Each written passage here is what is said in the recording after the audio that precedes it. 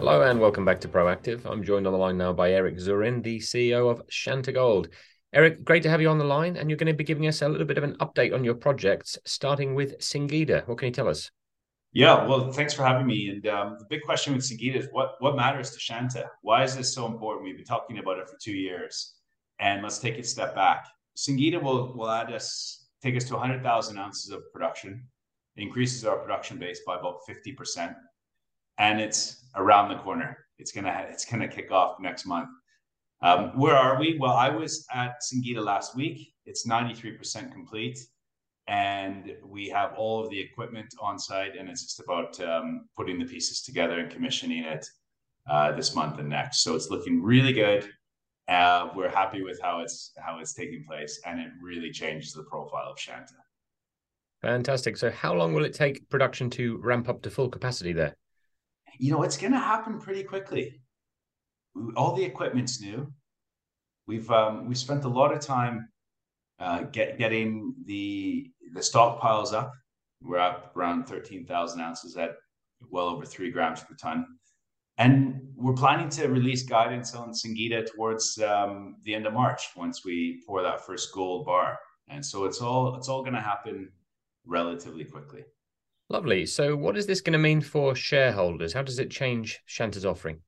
Well, the way I think of it is like, how should investors really be thinking about this? What does it do to our profile? Now, there's three parts to that. The first one is Singita improves our financial flexibility. Singita goes from a cost center to a profit center. And with that, it means we're not spending money, we're actually receiving cash flow. And for those investors who haven't seen, the gold price is actually pretty attractive right now. So we're in a good spot. Point number two is that our valuation, we believe, is hugely, I repeat, hugely undervalued. At £100 million market cap, three assets in our portfolio, two of them are going to be producing next month. And when we look at our own cash flows over the next few months, the debt we have on the balance sheet is literally melting away like snow on a warm spring day. And this really makes the valuation argument seriously attractive. And last year we had to announce a few M&A suitors who were interested in Shanta. That was before Singita and before the update we provided on West Kenya. Now, the third point I'd say in terms of why this is relevant to shareholders and investors is really around the team. This is a Shanta team that put together the Singita project on time, on budget, and we're very proud of that. All right. I'm sure they'll find that reassuring. We're going to turn now to West Kenya. You've had a resource upgrade there. What can you tell us about that?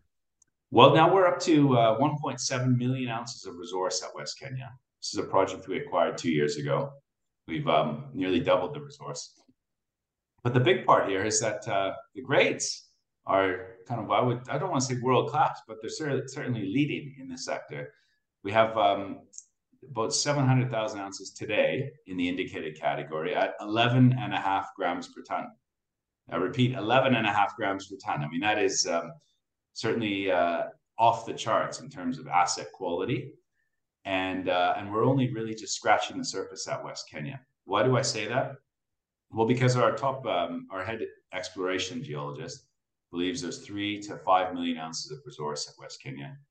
And he's been right all the way along so far. So we have certainly every reason to believe that West Kenya will get bigger and the grades and quality will maintain themselves at over 10 grams per ton. Thanks, Eric. So what is it that shareholders and investors can expect from you in the coming months? Well, it's going to be a busy period. We have a further update at the West Kenya project with our Rumula deposit. We then have certainly an update around Singita, again, moving from cost center to profit center and increasing our financial flexibility. Just around the corner in March, we'll have our accounts out. And just to remind everyone, we already pay a dividend, have done so for a few years, and certainly will continue that.